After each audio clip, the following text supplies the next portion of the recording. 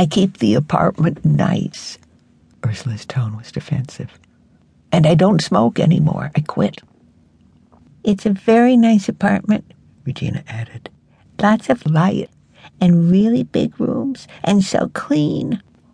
Tessa thought Regina sounded like a nursery school teacher praising a pupil. Her solicitous attitude toward Ursula touched Tessa. It was new to see her, Regina, who could be so cool and distant toward her own mother for no reason other than whim, be so deferential, so ardently protective of a woman she had only just met. Mirroring her daughter's frequent irrational reactions, Tessa felt almost vicious in her need to avenge Regina's kindness. Well, that's good, Tessa said. That certainly makes up for everything in my life.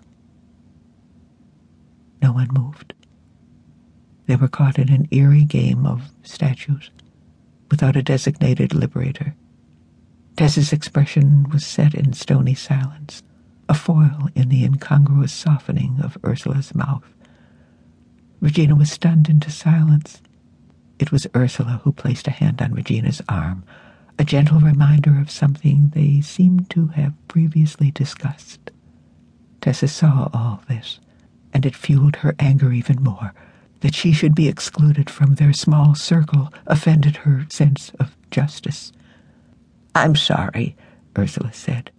I wish I could take back all the hurt I caused you, but I can't. No one can.